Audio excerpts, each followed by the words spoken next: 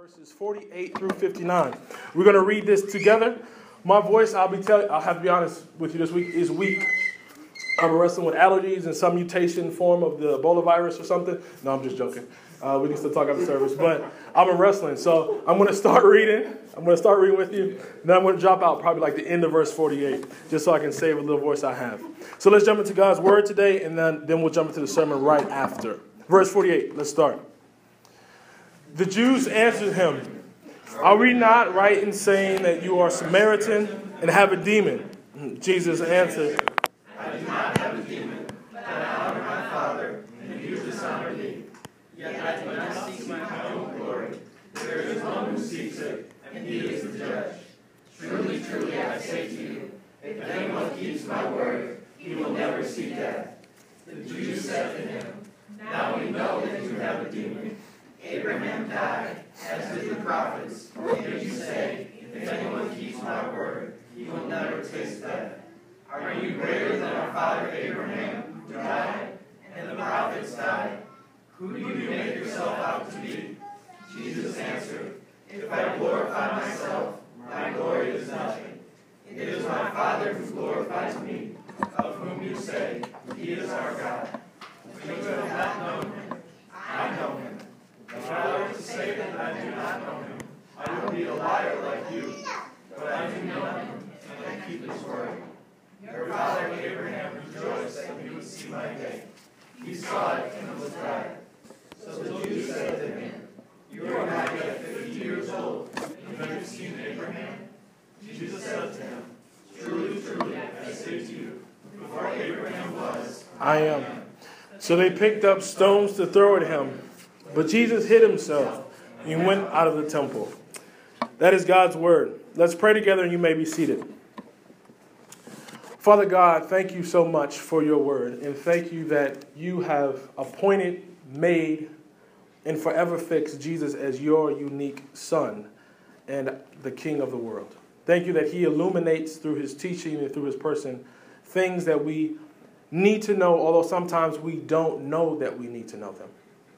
But then today in this sermon, as we're going to look at his teaching and his promise, he says stuff that only he can say and keep and fulfill. And that is that he promises for all those who would look to him, know him, and cling to him as a way that he determines how that should look like.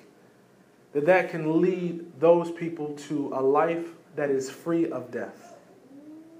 Free of death. Not just physically, but free of death spiritually. Father, I pray that through the preaching of your word this morning, Holy Spirit, that you would allow the truth of this promise to come through clearly, but not just in a way that just tingles our minds, but stirs our hearts. That brings those of us who do know Jesus to a better understanding and significance and a love of him, and obedience to him, and appreciation for him, but also those who may not know him in the way that he says it means to know him, into his kingdom, face to face with him. I pray that you would do all that not because I'm a good teacher or a good preacher or those of us who are particularly good listeners, but because the Holy Spirit is working through his perfect means, his word. So I pray that you will accomplish these things for our joy and for Jesus' glory, that he would show off himself this morning. It's in his name we pray, amen. You may have a seat. We have been going through a mini-series in John's Gospel called introductory, I am the light of the world. You say, well, where did you get that from? I got it from Jesus. So I am the light of the world is a mini-series we're looking at inside of our series through John's Gospel called The King's Life. And this week, I want you to know that this is the last of the 3-week series. We looked at the first week. We're taking John chapter 8 and just chopping it up so we can kind of put our arms around it and really understand what is Jesus saying, what is significant to us, and to our mission as a church to show off this Jesus that we find in John chapter 8 to the world. And so we looked at the first week, Jesus saying he is the very factor, the illuminator of spiritual realities to both this world, the religious world, and the irreligious world. He's the light of the world to everyone. And then last week we looked at how he says that light of the world, he shined or shone, if that's the right word, shone his light.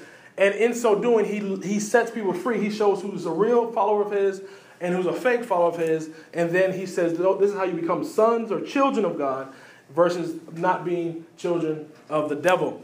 And this week, I want you to know is the last week of the series, the mini-series, and I want you to know this is all tied to Jesus' first claim. He says, I am the light of the world. That's in John chapter 8, verse 12. And that is tied to what we're getting into this week. This week's sermon is this.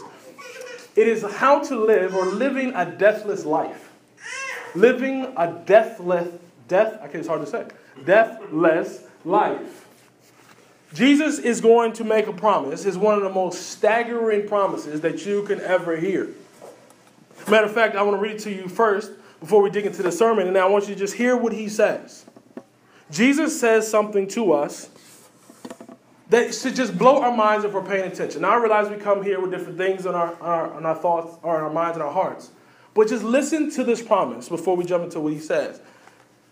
Jesus makes a promise. He says in his confrontation, he says, truly, truly, this is verse 51. Truly, truly, I say to you, if anyone keeps my word, he will never see death. Now, that's just a promise. Now, if you understand what Jesus is saying, I hear some wows. That's appropriate. Jesus is making a claim or promise that if you understand who he is and you will respond to it according to how he wants you to respond, people will never see death. And he says that's a promise. Now, think about all the promises that you've heard. Promises in life are very important. Matter of fact, promises and our interaction with them really determine how we live our everyday lives. I'll give you a couple examples to start. Have you ever had a friend who made you a promise and you rearranged your schedule, your time, maybe some of your money to fit that promise? Friends make promises to us, and if we believe that promise, we'll arrange our lives to it. Isn't that true? You say, okay, some people say, I promise, if you're going to be a good friend to me, I promise I'll take you to an Indians playoff game. Now, for me, that's a very good promise to hear, because I like the Indians. And I believe we're going to have 2 championships in Cleveland, not just one this year. Amen. All right? Yeah. But if someone made a promise, we say, Pastor, man, I'm going to take you, I promise you, I'm going to take you to a game. I would rearrange some things in my schedule. Hopefully not the sacred stuff, but some things in my schedule. And say, I'm going to rearrange my life to get to this promise because I believe, if I believe you, what you're saying, I'm going to bet my life on it. Promises from friends to friends. But you also have promises. Sometimes husbands can make promises to wives.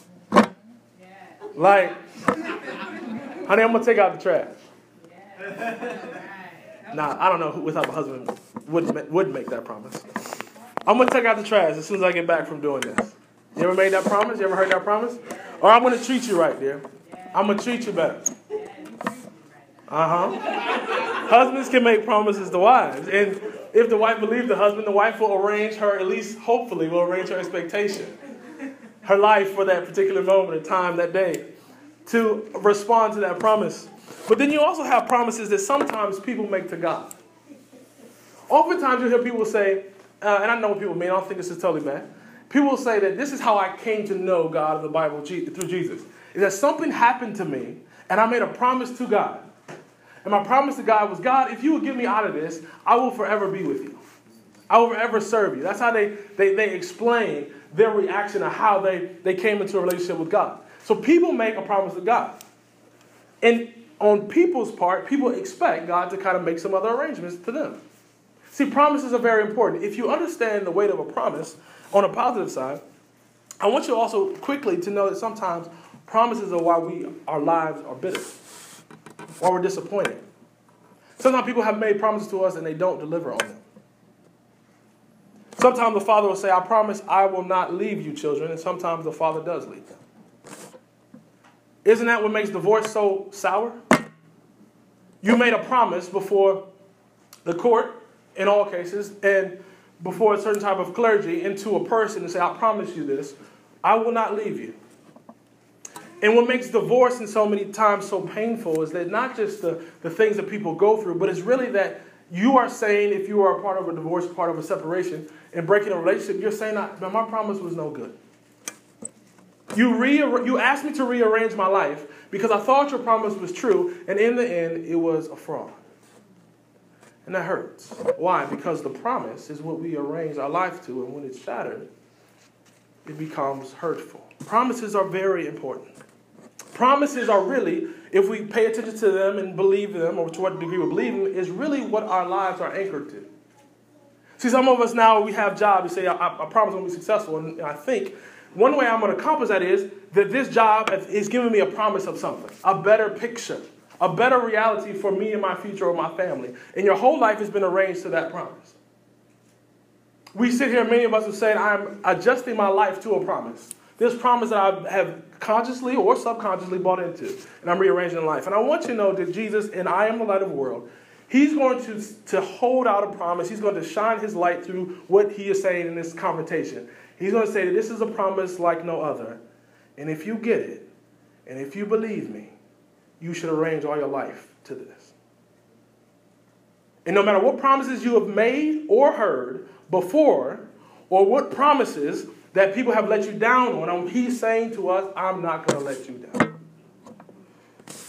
So to walk us through this passage, I have a 4-point outline, and you can follow along on your service card.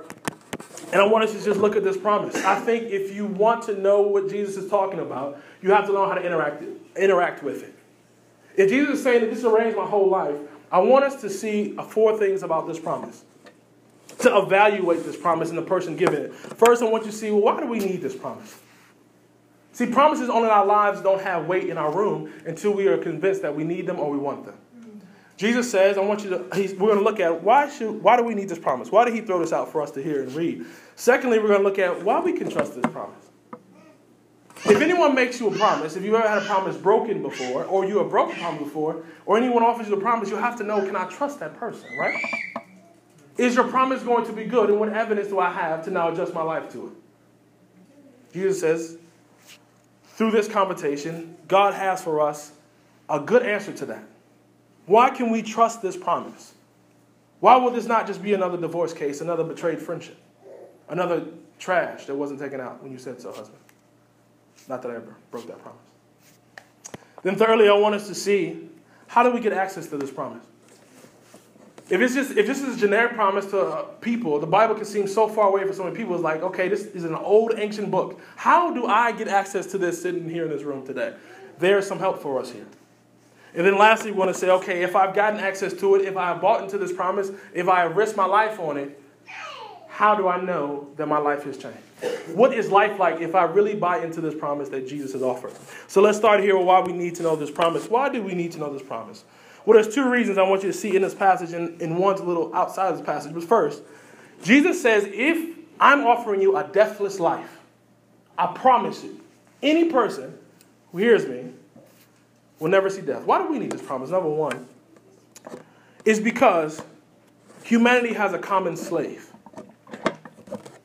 Humanity has a common slavery. I don't have on my glasses today, so I might miss a couple words. Humanity has a common slavery. It doesn't matter what neighborhood you're from, how much money you make, your gender, your educational background, where you live currently. We all have a common slavery. You say, well, what is that? Well, in this passage, if you want to know something, if you look down, in verse 53, you get kind of a touch of it. In verse 53, in this argument, Jesus says, the crowd says to Jesus, are you greater than our father Abraham, who what? Who died. You see that verse 53? And then he says, and the prophets, what did they do? They died too. In this conversation, the crowd is saying, no, we know someone named Abraham and the prophets, and they died. What's the significance of that? We're going to unpack that. But I want you to see on the surface, in this passage, there's something about the human experience that just illuminates what's true about humanity. Is that we all have a common slavery. What is that? It's a fear of death. You say, well, I'm not afraid to die. Well, I would say in a general sense, our culture, particularly in Cleveland, in America, is very afraid of death. How do you know that?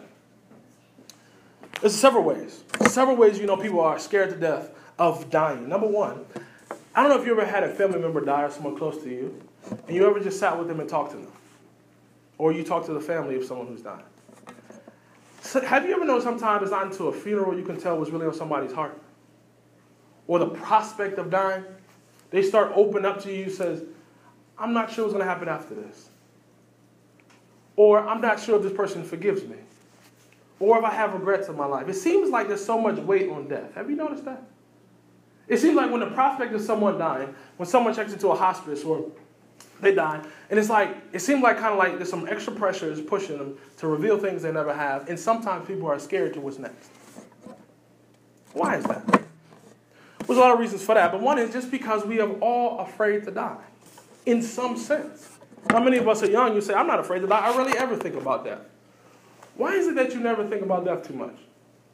Some of us can be naive and say, well, it's because I'm young, and that's just not on my mind. What's on my mind is, youthful stuff.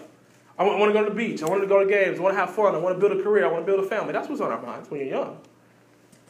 But if you look at a deeper level, what's one of the scariest things, let's say you get a husband or a wife. What's one of the scariest things that can happen? They die. As young as you are, one of the scariest things in your heart is that they die. Why? Because you're afraid of death. That's one of the scariest things that can happen to me in my life.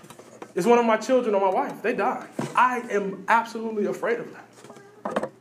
It's not because I have no hope. It's just the reality of this huge monster called death. But there's another way you can know. And I want us to know, I know many of us are young. I want you to be warned by something in this passage so you won't stiff-arm this passage and put it at an arm's length. I don't know if you pay attention to sports like I do. I'm a sports fan. But this past week, there's a man named Jose Fernandez. He was a pitcher. He was a pitcher for the Miami Marlins. Thank you.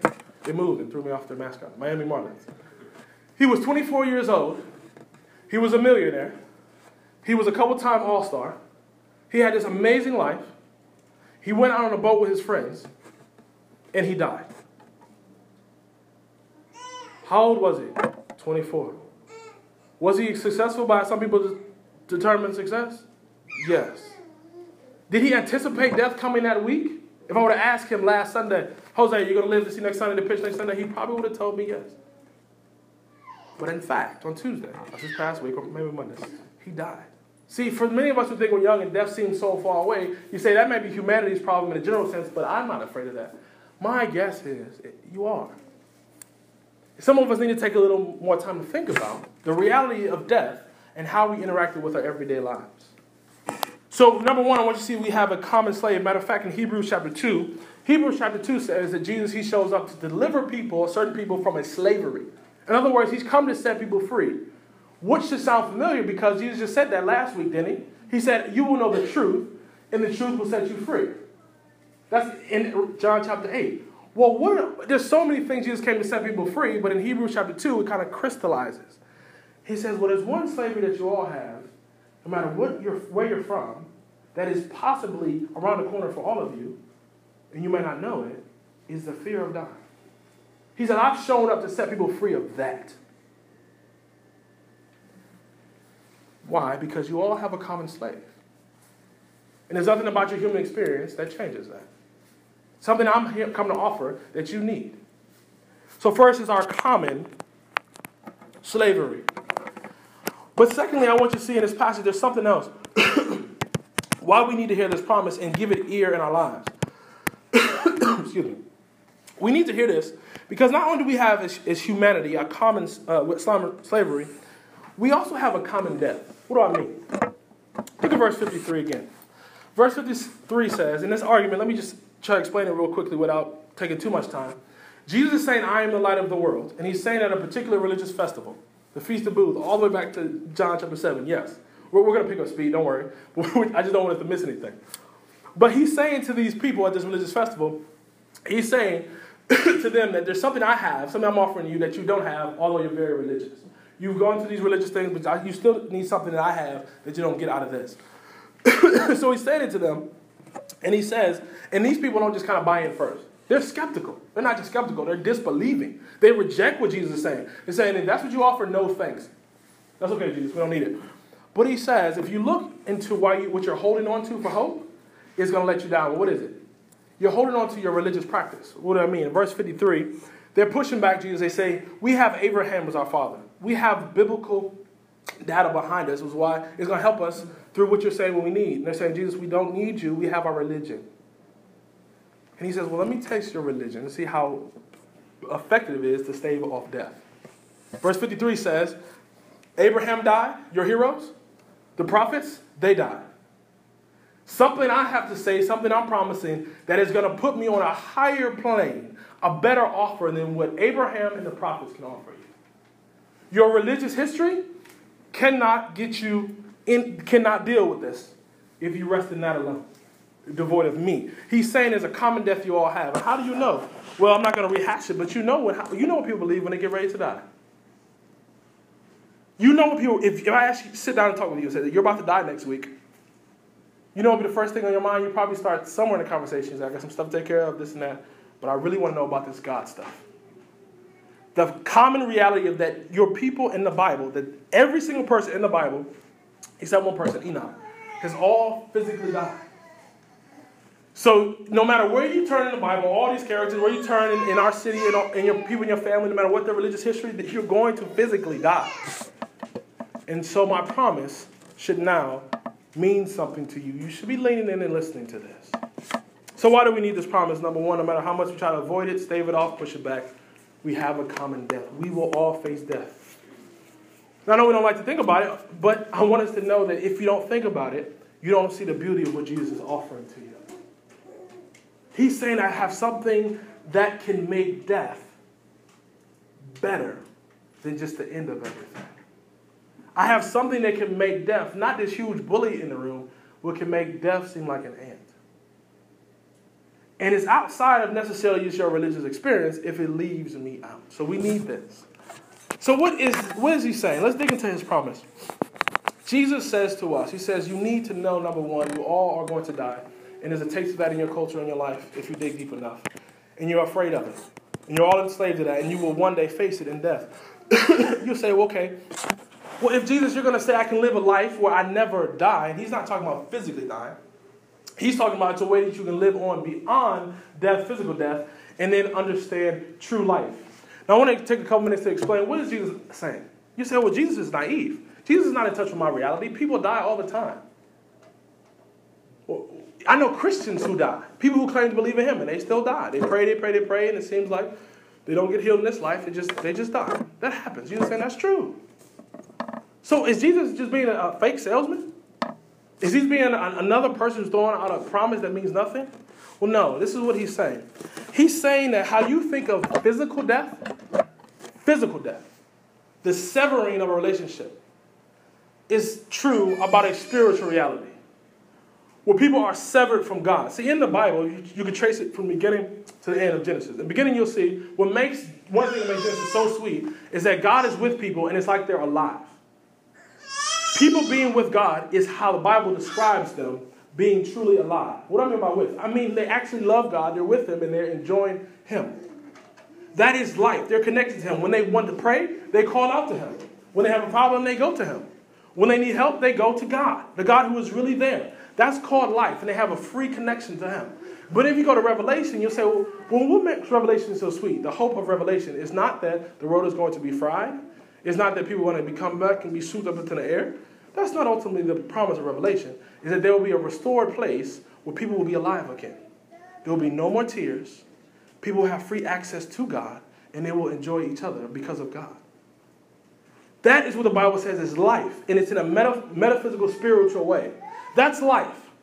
Well, if that's life, what is death? By the way, those two things, particularly in Revelation, they go on forever. Have you ever noticed how many things in your life seem to be so good, but they just don't end? The Cavs championship only lasts for one season. We got to defend it again starting in 3 weeks. Yes, we only get one championship per year. It seems like meals. It could be a great meal, and you sit down and you're like, man, that was great. But then you got to get up the next morning and cook again? Or go out to eat again? You ever notice that? It's like a slavery. You enjoy something that's so sweet. Sometimes people say, God seems so close to me. He seems so near. He seems so far.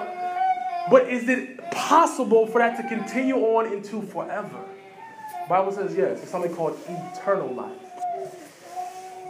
It starts in time and expands even when time runs out. He says that's eternal life, knowing God in that way. Now you say, wait a minute. Jesus, are you telling me it's possible to have, although you physically die, in this life you experience this life, eternal life, and then it continues until time runs out? Jesus says yes, and I promise you, you can bank on it. Are you buying what Jesus is selling? Do you think this offer is that good? Jesus says, it's truly, truly, verse 51, truly, I say to you, he's saying, whenever Jesus says truly, truly, he's like, look, for real, I'm not a used car salesman, no offense. Listen to what I'm saying, bank on this. I say to you, if anyone keeps my word, he will never see death. Now, if you go down further in this conversation, go down to 54, the crowd pushes back, but then Jesus says,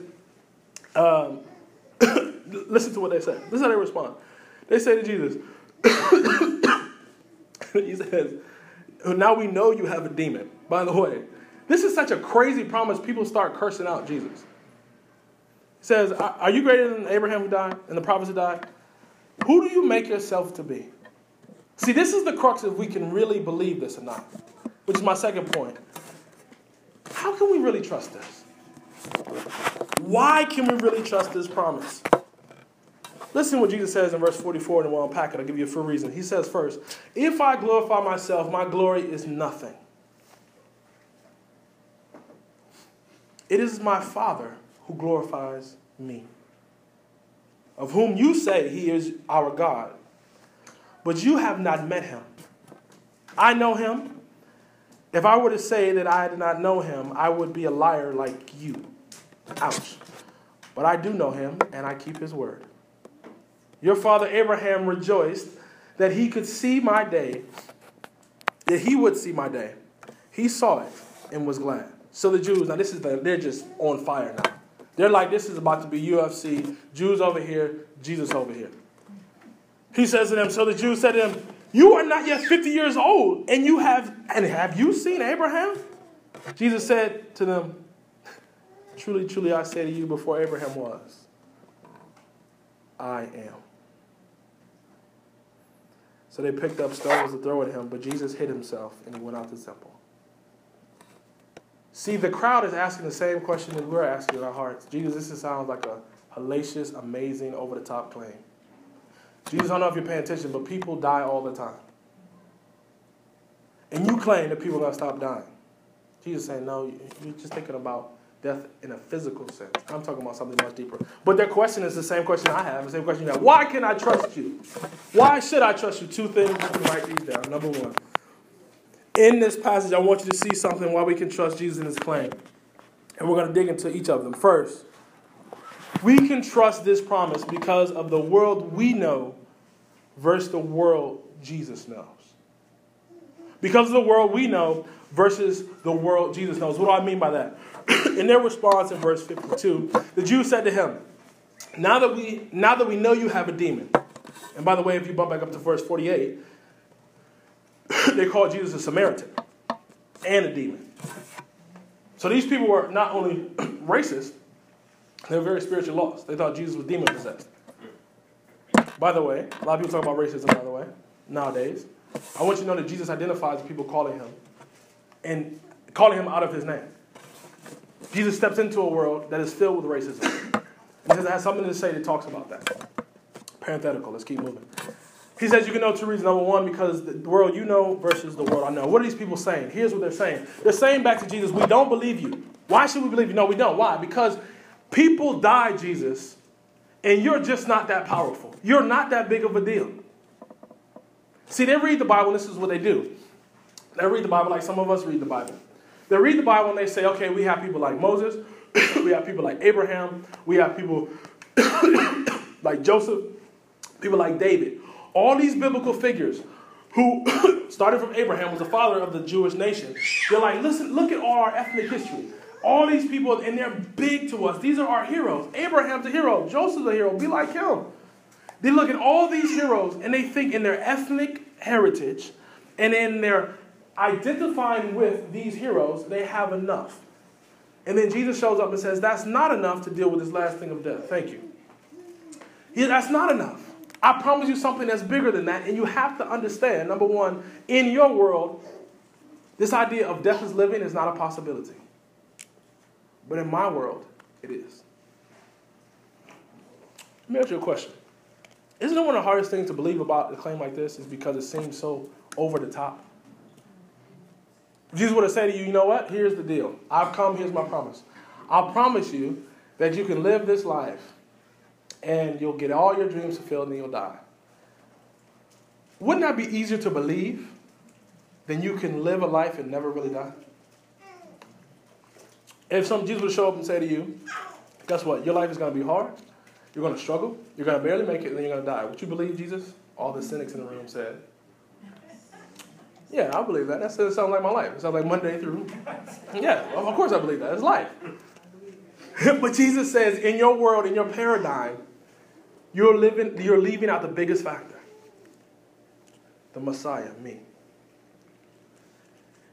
Now, I want you to see, he doesn't argue on the terms of what we know in our experience. Jesus says you can believe this because of my identity.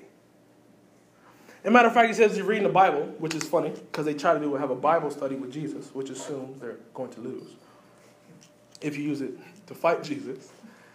He says if you notice something, and I want you to bring this out hopefully clearly. He says, actually, if you read your Bible right, you think Abraham was enough? You can be the great Abraham? You can put all your bank on him, on David? Guess what? Look all the way down in this passage, and I wanted to let it slide by you. He says in verse 56, he says, your father Abraham rejoiced that he would see my day. That he would see my day. This is Jesus talking. He's saying, you know what Abraham was so excited about? That he would see my day. What is Jesus talking about? Jesus, I thought you were just a New Testament phenomenon. I thought you just showed up in Matthew 1. I thought your world was just kind of like, these human heroes, and then people would just continue to go. Jesus said, no. Abraham was, whatever happened to Abraham in Genesis 12, 15, 18, he was looking forward to me. What in the world does Abraham see that would hint at Jesus? What does he see? Well, you have to go back and put a bunch of passages together, which I did because I love you. And I know you might not want to do it this morning, so I'm just going to say, this is my homework from this week, and I present it to you. What did Abraham see? You're like, thank you, Pastor. You're welcome. What did Abraham see? That point of Jesus. You know what he saw? He saw a land that although death and decay was there was a promised blessing that God could change it. Although there were people who were cursed and life seemed to be hard, there was one who could come to heal it. Abraham saw in his ear when God showed up a promise of something better that was so good, not even death could stop it. It wouldn't just come to one ethnicity, it would be spread to all. It wouldn't just be temporal blessing from God, it would be eternal. He saw what the Bible will call something called the kingdom of God.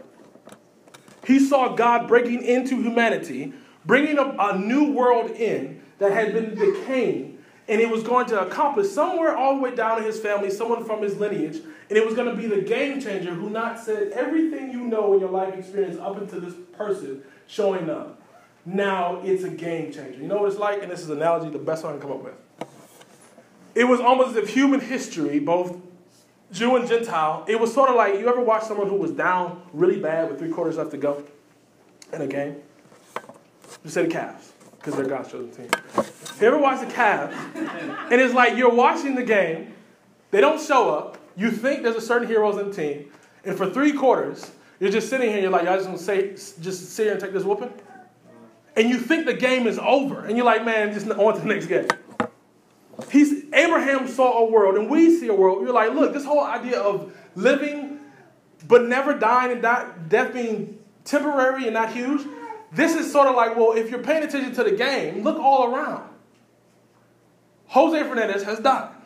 People continue to die. Murder rates go up. Sometimes murder rates go down, but people still die. And it's like Abraham was looking at a world. It's like, wait a minute. We're 3/4 in, but I know in the 4th quarter something's going to change. And Abraham was looking forward to something that he never saw, to someone he never saw, in the sense of it fulfilled. But he saw enough of it. You read verse 56. He says that he would see my day. Jesus is like, you know that world that Jesus was talking about? That kingdom that he was hoping to come? The game changer at the beginning of the 4th quarter? He was looking forward to Jesus coming out of the locker room and saying, let's get this thing together. He hoped in that. And then it says he saw it and was glad. By the way, what is Jesus doing? He's saying that the hope of the Bible is not Abraham, David, any other figure except me.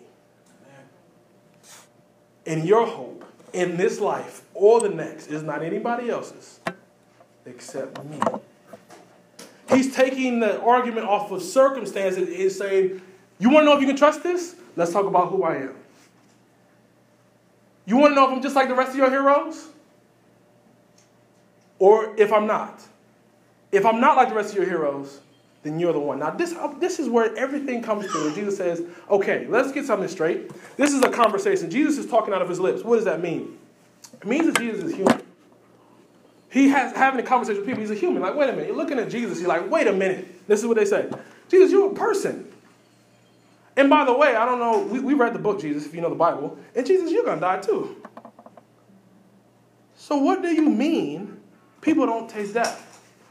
Well, number one, I want you to see is not only on the world we know versus the world Jesus knows, it's also how we view Jesus, can view Jesus, number two, and how Jesus viewed Jesus. How we can falsely view Jesus and how Jesus viewed himself. What do I mean? Here's where Jesus drops the bomb and sets off everything in their world and hopefully, by the Spirit's work, sets it off in mine.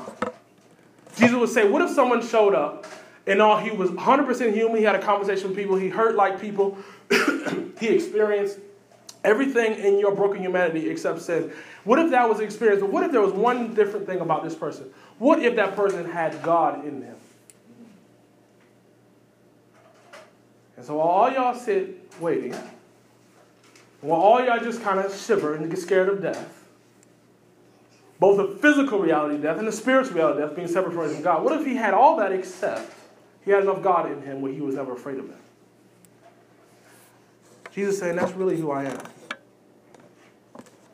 And that's what he says in verse 58. Jesus said to them, truly, truly, for real, I say to you, before Abraham was, I am. What is happening? In the Greek, we can talk about it later outside the sermon if you like. In the Greek, Jesus is saying something, look. In the Bible, God shows up and he pronounces who he really is. How God sees himself through people. And they write it down. And he says, if you go back to Isaiah, you go back to Exodus, when God shows up, people have wondered the same question that we wonder. Who are you, God? What's so special about you? And Jesus says, okay, I came. Yes, I was born in Bethlehem. Yes, I have a birth certificate. Yes, I cried. Yes, Mary and Joseph changed my diaper. Yes, I've experienced everything you experienced. But if you notice, unlike Abraham, I have two birth certificates. And one says, we're going to argue about that later. It says, this is my physical birthday, whenever that was. But there's another part of me where the birthday is blank. Jesus, we haven't met anybody like that before. He's like, yeah, now you're starting to get it.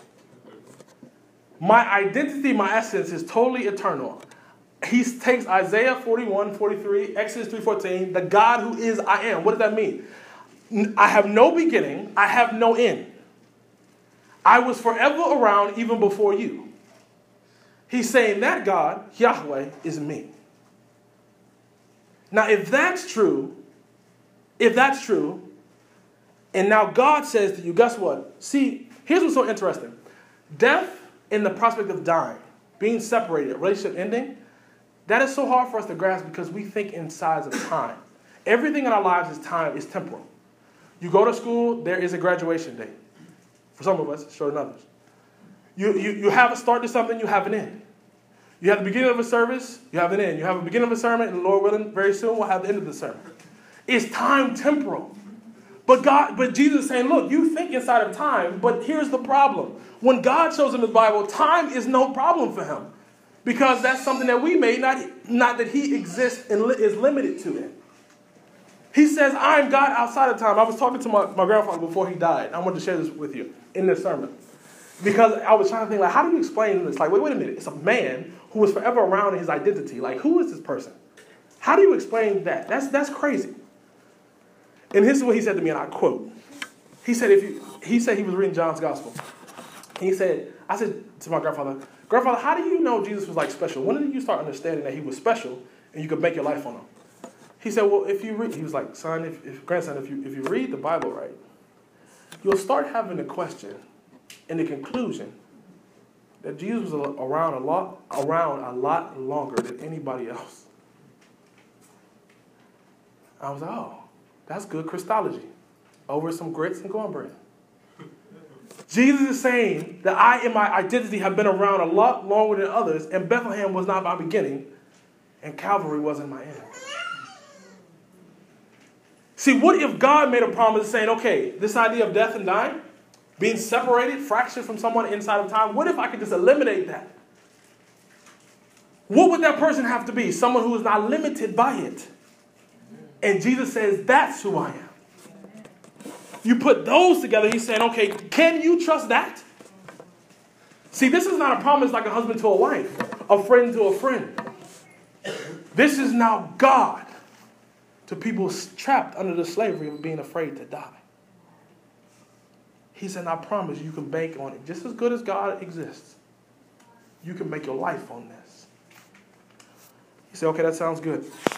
I'm getting closer to buying in, Jesus. There's one other thing that you have to overcome in me, in my disbelief. You have to show me, or I would like you to show me, it's probably better respectful to say that. I would like me to show, in order for me to trust this fully, you have to show me, not just with your words, but with your actions. Not just in who you say you are, even if you're convinced that's who you are, when Jesus is convinced he is. Not just with who you think you are, but give me some type of demonstration. That's fair to say, right? If you demonstrate, I can trust you. Show me. You say, okay, well, does Jesus ever do that? Yes, he does. The good news of the gospel is that's exactly what Jesus did. Jesus says, I can take on physical death. That's no problem for me. That's just no big deal. Jesus physically died. But he stayed dead. He resurrected. Christianity says, no, Jesus didn't die. He resurrected. What are we supposed to learn? The easiest one is that physical death is no problem for Jesus. Jesus is like, man, with how you see cemeteries, that's like a Twinkie to me. It's no big deal. That's an appetizer. But what about this idea of this physical death? What about this idea that I can live on forever and you want me to bank everything in this life on what you say? Is there any evidence, Jesus, not only just who you say you are, the world as you know it, is there any evidence in who you are that shows me this? Here's something that I hope will just blow your head off of its vertebrae. Jesus dies and resurrects, and in John, we'll get to it, he has a conversation with Mary. Mary had a life to that point where she thought Jesus was the one. She thought she was seeing what Abraham saw. This is the one. This is the Messiah. Bank on him. Put all your trust in him. Not even death can stop his love for you. But then Jesus died. Jesus resurrects and says, Mary, I'm back. And in this conversation, Mary says something to Jesus. He says, Mary, I missed you. Well, he doesn't say I missed you. I'm paraphrasing. Mary, come here. I love you. I'm back. You can count on me. But not right now. I got to go. What do you mean I got to go? This woman was broken and waiting for you. She had all your hopes on you. You promised. She says, I have to ascend to my God. But then she says, and your God. He says to Mary, I have to ascend to my God. And I have to ascend now to your God. On the cross and resurrection, Jesus didn't just defeat physical death. He took the separation between humans and people, and he experienced it fully, and it looked as if death would stop it. It didn't. Jesus' relationship in the Trinity with God was one that he would say, guess what cannot even separate God the Father's love for me, the Son, or even God the Holy Spirit's community and love for us? What cannot step in that way? Physical death cannot separate it. That's no problem. But there's something else that can't even separate it. Spiritual death. What do I mean? He says to Mary, once he's resurrected, he starts praying. He says, this is God, my Father. Jesus saying, I have a relationship with God insofar as that, although it may seem broken because of our sin, it did. In a sense, what God was saying, I'll take sin into this family and I will bear it. And it's the only time the Trinity was ever, in a sense, ever disconnected. But then after the resurrection, he says, guess what? Father, we're back together now. I'm coming back to you. The Holy Spirit is with you. And then he says to Mary, he says, guess what? You have experiencing spiritual death, you think God is not listening to you, you think God is not there for you, you think God has abandoned you, you think your promise was a fake, you cannot get back to him. But then he says after the resurrection, Mary, now my God, my Father is now yours. What's happening? In Jesus' life, he's saying that because of his relationship with God the Father and in the presence of God the Holy Spirit, he's saying now you can bank on this being everything you need, because guess where I am now? I am back with the Father, and now anyone who will come back to me, come follow me, come cling to me, come put all their bank on me, now I say to them, now that's your God. Connected back to that God. What can separate it? Physical death? No. What can separate it? The cause for our spiritual death, our sin? No. What can break this promise? Is there anything that we can do? No. Why? Because now God, his Father, has now been forever fixed to all those who will hold on to him and say, now you are with me positionally. So if God the Father if God the Son cannot trust God the Father, then we should not believe Jesus' promise. But if God the Father does now love God the Son, this promise is forever secured. Spiritual death defeated. Physical death defeated. Now he says, do you want some? Not just do you want some, do you trust me? See, eternal life is a promise that God the Father made to God the Son. And they will never break that promise.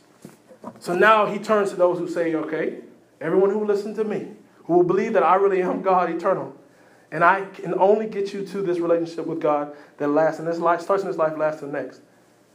The only way that you can't make on that promise is if God's not my dad. And in this argument, he's saying over and over again, that's my son. That's my Father.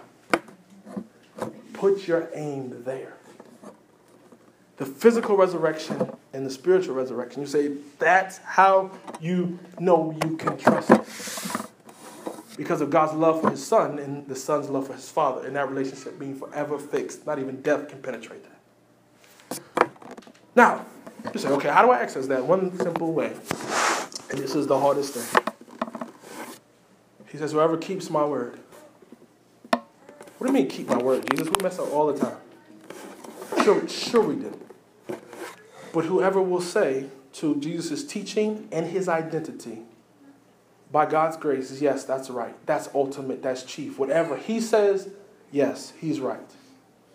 And now I need help to obey it.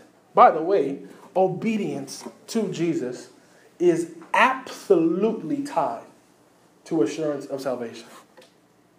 If you are not obeying Jesus currently in your life, Jesus says, don't presume that you have this promise.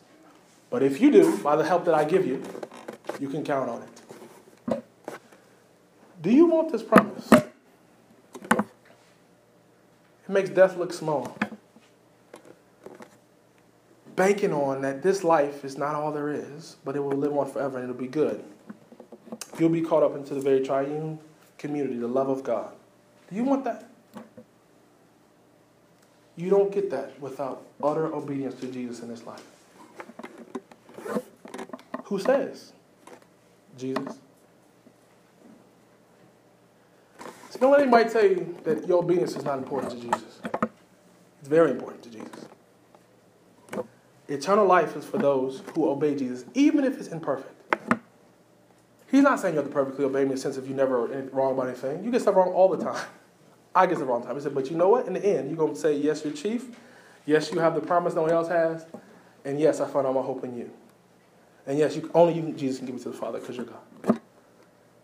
Now, whatever you say, I got it. By the way, is that how our current Christian understanding is? I would argue that people would say oftentimes now. Somehow I'm a Christian, somehow I follow Jesus. Sometimes I bet I have eternal life with God forever. I want you to know that promise is not for you if your heart stays there. Jesus wants you to know that. But the good news is, if it is, bank on eternal life forever. Now you say, okay, you telling me, preacher, that Jesus is telling me that I can live a life where I can never truly die in the deepest sense? Yes. If you believe that, let me tell you what that just frees you up for. And I'll end here. 3 things. Number 1, it's going to change. How do you know life believing in this deathless life? Imagine, first of all, it leads you to change how you read the Bible. If you, in two ways. One is, if you ever just think Jesus is a New Testament phenomenon, I want you to wrestle with this passage. What does this passage say? What does it mean that Abraham was looking to Jesus?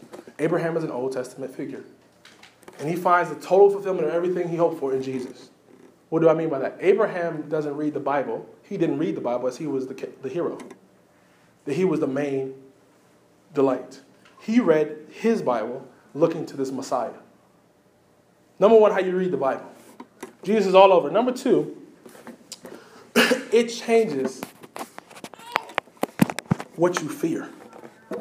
It should change what you fear. By the way, for us as a church, I know we are asking, we are part of town, sometimes like, wait a minute, I have to go to some dangerous places sometimes. I have to do some things that are a little uncomfortable for me sometimes. I may actually be dangerous. To be a Christian is to say to danger. Okay, that's real danger. But guess what I don't have? I don't have a fear that just overpowers my life. So many of us live a Christian life trying to avoid death. Jesus has already taken care of death, all of it. Temporal death, check mark. You'll get a new body and you'll be with God. Spiritual death, Jesus is saying you'll never experience that. You'll never be judged. You'll never be separated from me. Not even your sin can separate you from my love. Don't be fearful of any of that. Now let me ask you a question. Is that how are you here today and you say, I line up my life so I don't lose stuff. I don't miss this. Some of us live too comfortable and boring as Christians because we don't know that this is ours or we don't believe it. If Jesus says you'll never die, go to China, be a part of something that I'm doing. Your first question should not be, oh, what if something happens? So what? You die. You'll be with God. That's an upgrade. Doesn't mean jump off a building, by the way. Oh, I'm going to be with Jesus. Cleveland is too rough. No. Our risk should be embedded in this. No one should be as risky as Christians for Jesus' glory. Why? Because we know that this life is important in some respects, but it's not ultimate. That should free us to say, look, there's no place we wouldn't go. There's no people we wouldn't seek to get the good news to. You say, well, are you kidding me? Sometimes I might step outside, I might find somebody here on my neighborhood. They are a real drug dealer who have a real case of they have actually killed somebody and they have once been locked up for it. And you want me to talk to that person about the gospel? Yes. What's the worst they can do to you? They might kill me. Okay, you'll be with Jesus. You say, Pastor Ben, you're crazy. No, I'm just telling you that if you get this promise, it calls for stuff like this. No one should be as radical in this life for Jesus because they know that death is just a gateway to something better. And that frees them up for so much other stuff. Number two, how we live as Christians. How we read the Bibles, how we live, and then lastly, what we are willing to risk for Jesus. What are you willing to risk for Jesus personally? By the way, I don't want you to ever think that it is somehow more risky to go to Somalia, Africa, China, Russia, Antarctica than it is to go to your neighbors down the hall. To talk to them, to love them. There's nothing more risky about that. Some people love the idea, like, yeah, I'm going to be radical for Jesus. Man, I'm about to move to Somalia. I'm about to go to London. We're about to do this thing, baby. Woo! Okay, let's go down the hall.